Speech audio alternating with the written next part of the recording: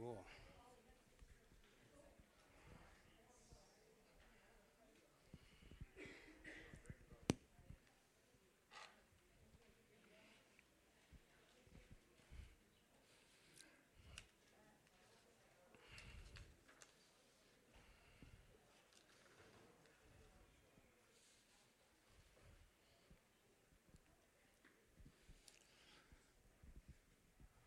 All right. Good morning, everyone.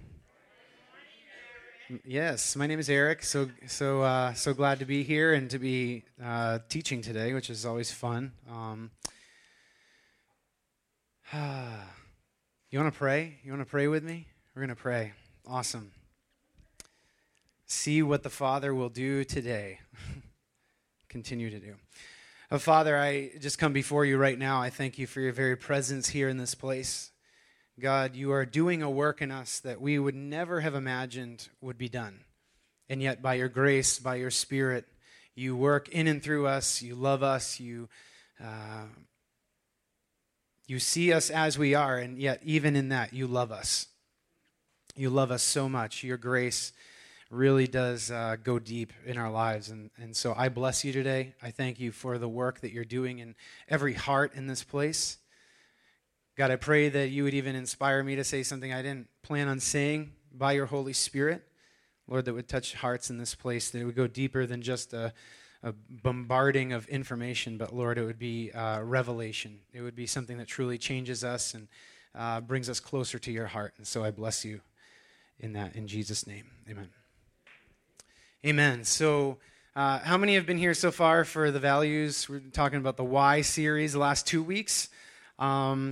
Yeah, Pastor Dick has been going through values and why values are so important, right?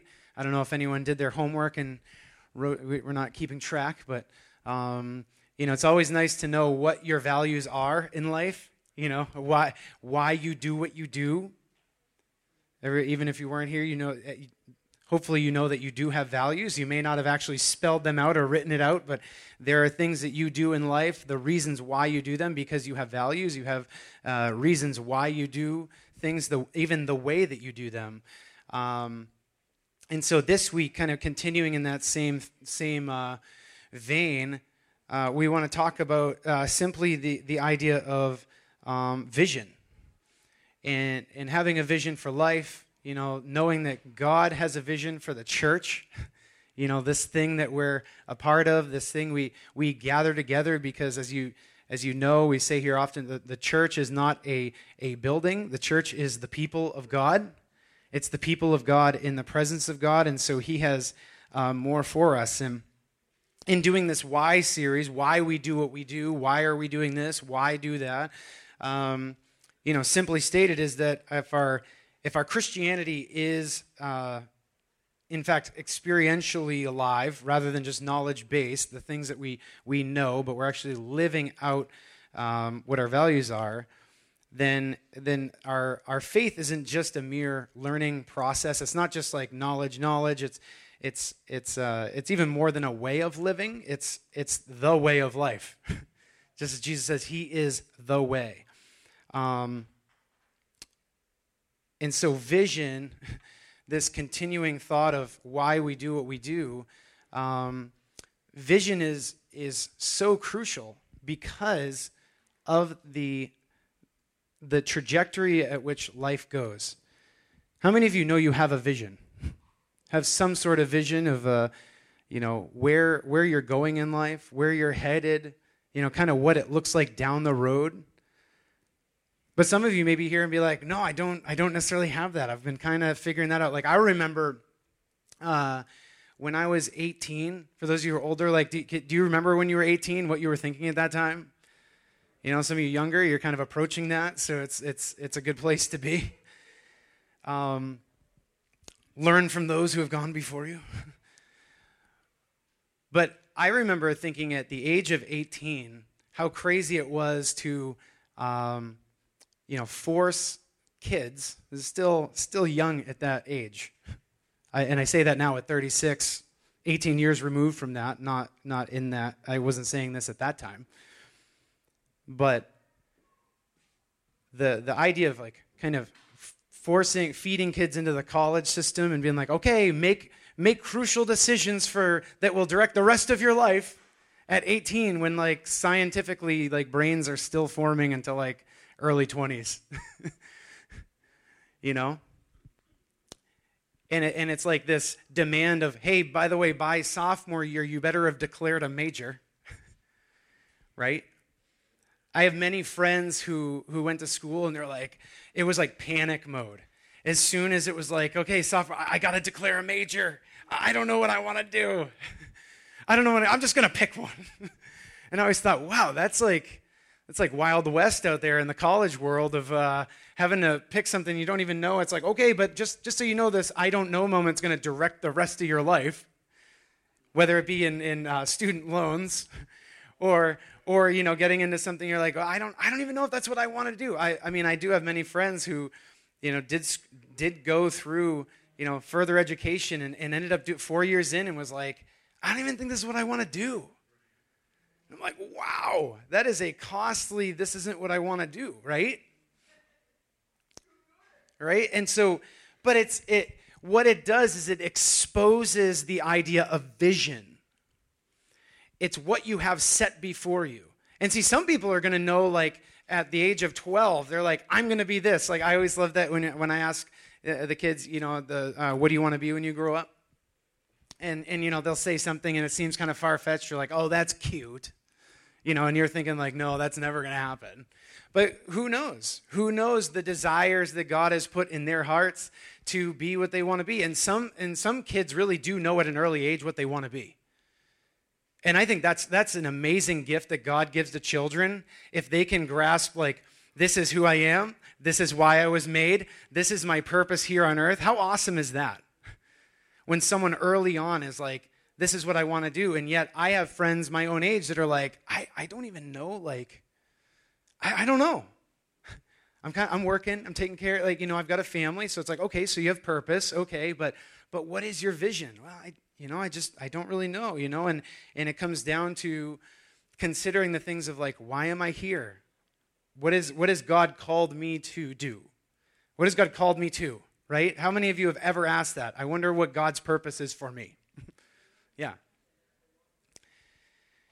And so our goal, our vision, our hope in presenting this series and as we continue to stimulate this thought is, just to talk about what it means to live out our day-to-day lives as followers of Christ.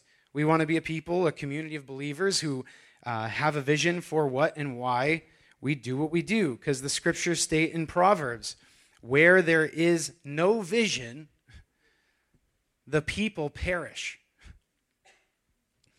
Now, when I speak about vision here, my context is not so much in the, like, mystical realm of, like, dreams and visions, like, oh, I had a vision, right? But it is towards the plans of God for my own life, for our lives, for our families, our church community. That's where we're headed. Habakkuk 2, more Old Testament for you if you're not in the Old Testament a lot. Habakkuk 2, verse 2, and the Lord answered me, write the vision, make it plain on tablets, so he may run who reads it. For still the vision awaits its appointed time. It hastens to the end. It will not lie. If it seems slow, wait for it. It will surely come. It will not delay. See, walking out a vision is a faith activity, and therefore it requires risk-taking. If you're a business owner or no business owners, it's like business owners have this, I have a vision. I want to accomplish this thing. I've got this idea, right? And usually those people are the ones that are taking great risk because they're the ones who are like, okay, I'm dumping all of my money into this, or I'm putting all of my time into this, and oh man, God willing, I hope this works out. It takes a lot. It's like you have an idea, and you are the one taking a lot of risk by seeing this vision through. But it also takes a willingness to abandon our personal desires. Well, if required. I mean, not always, because sometimes it could be God's, he's the one pushing you towards that. But it ultimately requires humble submission to God in the midst of it. It's saying, God, whatever you want to do, however you want to do it, show me the way. And so even like Winston said earlier, sometimes we need to pray, Lord, what should I pray? Lord, what should I be praying right now? What should I be focusing on? It's interesting. In Hebrews 11:1, it says, now faith is the substance of things hoped for, the evidence of things not seen. And it's funny, we talk about vision, we talk about the what we see, but as you know, living as a Christian, as a follower of Jesus, it requires faith to please God. It requires faith to do things that we wouldn't be able to do in and of ourselves.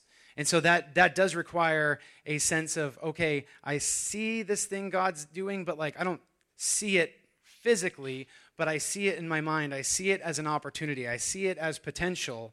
And so that's, again, this is where vision is coming in. Not necessarily what I'm seeing, but it's what I'm seeing by faith. I'm seeing this thing down the road of what could be, right? Anyone who has a family or gets married, right? You got a vision of, oh, this is what life is going to be like. Now, if you don't have a game plan in the midst of that, which we'll talk about in a couple weeks, the vision won't always come to pass the way that you think it's going to, because life will just happen and you'll get kind of swept under that wave. But here's an excellent example and possible the first reference to this faith principle of now faith.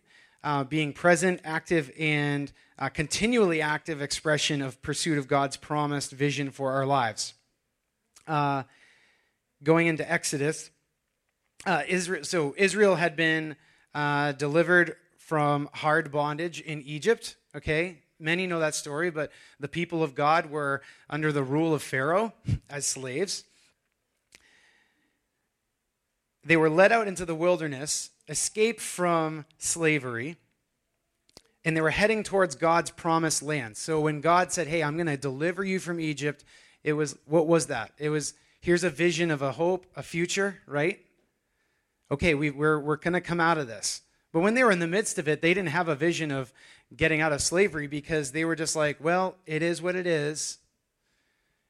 Same day, well, I don't know, I can't say the saying, but, some people say same something, different day, But when you're trapped, that's kind of the mentality you take on, right? So anyways, God gives a vision. He says, promised land. You will no longer be slaves. There is a promised land I have for you. And they have good leadership and a man named Moses. They have a constant visual reminder that God is leading them through this process, including Moses by a pillar of smoke in the day and the pillar of fire by night. And if the pillar doesn't move, Moses doesn't move. And if Moses doesn't move, then the people of God don't move. Can you think of anyone else who lived that way? If you do your Sunday school lessons, you'll say Jesus, okay? He says, I only do what I see the Father doing. It involved vision. I only do what I see the Father doing. It involved an observance. It involved a relational component with the Father. Do you live that way today? Do you have that at the forefront of your mind of living like Jesus, in that I only want to do what I see the Father doing? What is he about? What is the Father doing? Have you received Jesus as your Lord and Savior? Have you committed to following Jesus? Have you been water baptized? Have you been filled with the Holy Spirit? All of these things are building blocks of faith and developing our relationship with the Lord. But here's one of the dynamics of moving in the realm of vision, of pursuing and building toward an as yet seen future. So by faith. So ready? It's like we have no memory of the future.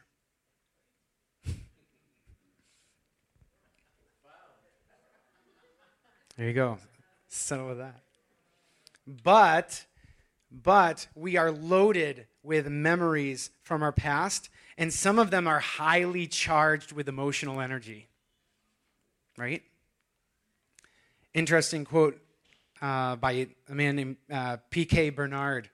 He said, "A man without a vision is a man without a future.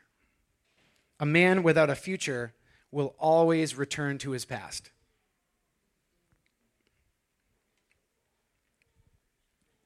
That's simmer for a while.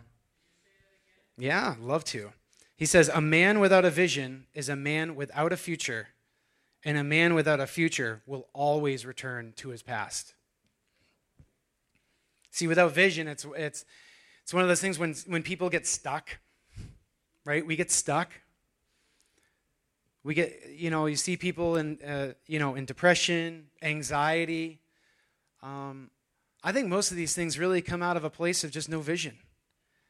Because within vision, there's baked in hope. There's hope baked into vision. It's you have promises and things ahead of you, and so it's going to be the thing that motivates you, that drives you, that keeps you moving forward. That like even when there's obstacles, you're like, I know this obstacle, but it's not going to keep me. It's not going to keep me from going there. But if you don't have that thing ahead of you, you're just going to revert back and what do they say? Go with what you know. And I think of Jesus, and I think it's in the book of Hebrews in 11. I don't have that scripture up here, but it says that Jesus, because of the joy set before him, endured the cross. See, he wasn't looking at the cross. He was looking beyond the cross. And sometimes we think like, man, like, we're going through something and like all we're doing is like laser focus on the thing that's like in front of us, this obstacle, this mountain, this, challenge, whatever it is, this offense, whatever it is. And Jesus is like, dude, my eyes are beyond the cross. They are way past it, because the joy I have of knowing that, my people will be with me in right relationship, I can go to this cross and be nailed upon it because of what I see that's past it. And there was joy. There was hope in that. So anyways. So going back to the Exodus event with the people of Israel, starting in verse 1 of chapter 16, it says, they set out from Elim, and all the congregation of the people of Israel came to the wilderness of Sin, which is between Elim and Sinai. On the 15th day of the second month, after that, they had departed from the land of Egypt, and the whole congregation of people of Israel grumbled against Moses and Aaron in the wilderness. And the people of Israel said to them, "Would that we had died by the hand of the Lord in the land of Egypt, when we sat by the meat pots and ate bread to the full. For you have brought us out into this wilderness to kill this whole assembly with hunger." See, sometimes the path of vision means that you leave something behind to end up with nothing on your way to getting everything.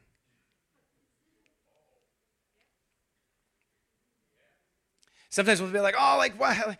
Like, okay, why did God, if I got out of this, like, why is God, why God? Why is this happening? It was supposed to be better. There's an old saying that says, they could get the Israelites out of Egypt, but they couldn't get Egypt out of the Israelites.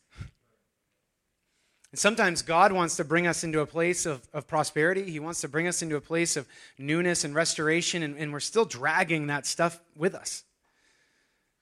Complaining, whining, looking to what we had. Well, at least what we had is better, but there's a promise. And having that promise is so key. And if you try to rescue yourself from God's purposes, then you end up with a still lifeless image of what was envisioned. We grumble and we long for what we used to have, and at least at that point we had fill in the blank. So what are they tripping up over here? It's hunger. They're hungry. Right? We just read that in that passage. They remembered the food in Egypt,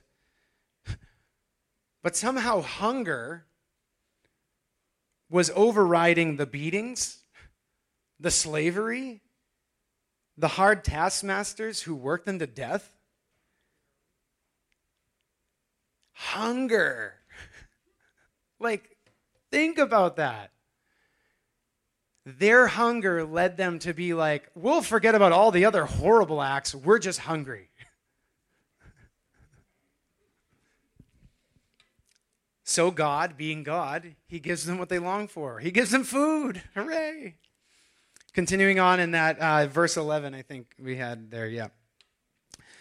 And the Lord said to Moses, I have heard the grumbling of the people of Israel. See, that's where God comes in. So say to them, at twilight you shall eat meat, and in the morning you shall be filled with bread. Then you shall know that I am the Lord your God.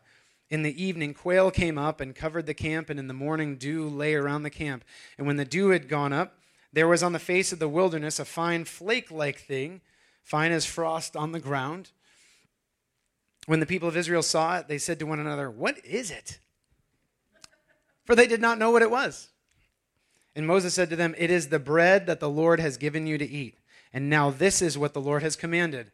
Gather of it, each one of you, as much as he can eat. You shall each take an omer, according to the number of persons that each of you has in his tent. And the people of Israel did so. They gathered some more, some less.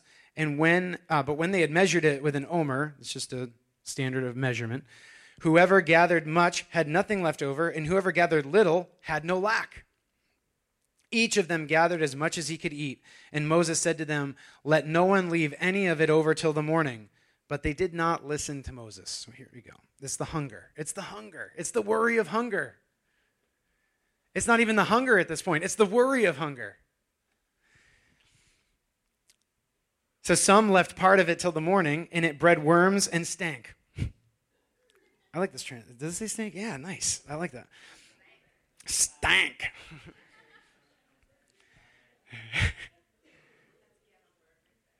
And Moses was angry with them.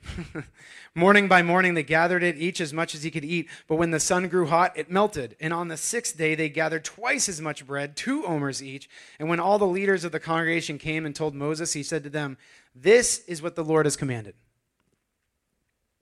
Tomorrow is a day of solemn rest, a holy Sabbath to the Lord. Bake what you will bake and boil what you will boil, and all that is left over lay aside to be kept till morning. And so they laid it aside till the morning, as Moses commanded them, and it did not stink, and there were no worms in it. There was a song, who is the, I Did It My Way? Who's the, Frank Sinatra, thank you, yeah. It's not a good declaration. But when dealing with vision, specifically, vision casting for your life from the Lord. Your life is unique, and that's the awesome thing about vision is that, Sue Ann's vision for life is going to be much different than mine. We love the Lord. We're do whatever we need to share the love of the Lord with people around us, but we're going to do it differently.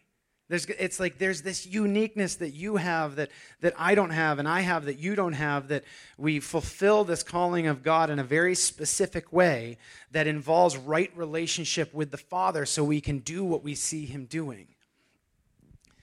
And in this case, these words from the Lord, these commands, he's concise. His word isn't a variable. It's like, do this, you will be blessed.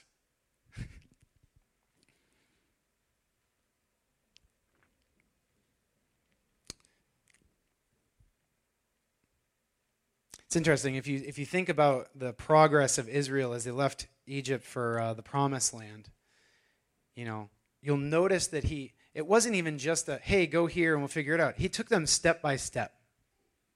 There was a plan. There was a plan in place. It wasn't like God, like Wild West and, hey, everyone, hope you figure it out. Here's the thing. It's like, no, I'll guide you. I will guide you along the way. You're not just going to do this on your own. And from here to there and the next place, and even if it didn't always look or feel safe, but it always brought them closer to the promise. So until what? Until they saw the promise. They entered the promised land. They ultimately end up, well, even before that, was it 45 years until that generation passed away before they finally were like, oh, okay, like follow the Lord all the way. Not just some of the way, not just here and there, but the follow him through the whole thing. And I think this is a big thing. Like, God always provides all that you will need to get to where he wants you to be. I'll say that again. God will always provide what you need to get you to where he wants you to be, but he never guarantees a smooth transition from who you were to who you are supposed to be. Wrestling. Lots of wrestling. If we want to get to where God wants us to be, we can't be the same people we were when we started. We need to be changed and transformed by the power of the Holy Spirit working with us. It only comes by having relationship with Jesus Christ. See, vision is what we see, but it is also the way in which we see. Vision is the lens that interprets the events of our lives, the way we view people, and even our concept of God. You could call that worldview. If we have a scratch on for those of you with glasses, it can seem like everyone else has a scratch. Man, that person has a scratch on them, But the problem actually lies with the person who is visually impaired. Jesus said that the eyes, that our eyes are the windows of the heart. That's pretty big. Paul prayed that the eyes of our heart would be enlightened as we pray. In other words, we perceive with our eyes, but we see with our hearts. I like that. Our minds receive images from our eyes, but our heart interprets these images. So if our heart is bitter, jealous, offended, hurt, some way, infected in that way, the lens of our heart is distorted, and then we don't see life the way God wants us to see it. What we perceive is happening and what is really going on could actually be two totally different things. I think that happens a lot in life, right? But what I'd love to give you all in this series of next steps to, follow, I'd love to do that, but I don't know if there's any here's 7 ways to, it sounds like a good book title, I suppose. But we really need to follow the Holy Spirit. We need to be in relationship with God in prayer, to be a people who seek after his face, to say, God, what is the thing you want me to go towards? What is the thing that you have for my life? If you're at that place, you're like, I don't have a vision. I don't really know where I'm going or what I'm doing. Now is the time to ask. Today is the day to ask. God, what do you have for me in these next 5 years? And that may be too far out. You may even say the next 3 months. Something more attainable. And that's fine. That's fine. As long as you're walking in step with him and you're trusting him for the next steps of your life and saying, God, where should I go? And maybe you do have a vision. Maybe you do know, no, this is what God's called me to do, and this is where I should be in the next 3 years. Okay, so what are you doing to make that a reality? How are you walking in step with the Lord to make that thing a reality and not just talking about it? I used to trip up on this many years back, being a younger Christian, of, oh, God wants me to do this, and he wants me to do that. And then I'd look back 6 months later and be like, that's weird. I haven't even done anything to, move that along. It's not like God's going to, I feel like the Lord's going to make me a teacher. Okay, so what are you doing to, beef up on that teaching? It's not just going to fall into your lap and be like, okay, I'm a teacher today. You're going to have steps. He's going to walk you step by step. He's going to guide you in that process, but it takes communion with him. But if you do the homework, you'll find your way. You'll find your vision in that. Read the Exodus story. All the steps are there. Dialogue with God, prayer, worship, sacrifice, celebrations, building structure, order. But just as important is rest. I love that that's in there. Hey, you're going to do. Okay, but you do need to rest. We all need to rest. We all need that rest. So do your research. Read the scripture. Read books. whatever. Listen to podcasts on vision casting. You can Google that and find different things on vision. Spend time in rest and meditation, or journal what you hear from the Holy Spirit. Actually take time. Dig into this. Dig into this. Don't let this be something where it's like, oh, hey, that sounds good for like, maybe another person. But it's like, no, we can all benefit from this idea of vision. Our individual vision should also mesh with a corporate vision and accomplish God's kingdom vision for the glory of Jesus and for the well-being of others. That's what it's about. So we'll talk about this a little more next week, but you do have a handout here, and it just says, do you have a vision for your life, for your future, for your family? My vision is. Take some time, fill that out, consider that, wrestle with that, pray through that. No matter how old or how young you are, think about this. Where am I going? What is the Lord pointing me to? Because even Jesus, the joy that was set before him, endured the cross. He had that vision of what was to come and what he knew would be the reward by following through with what the Father had called him to do. Amen?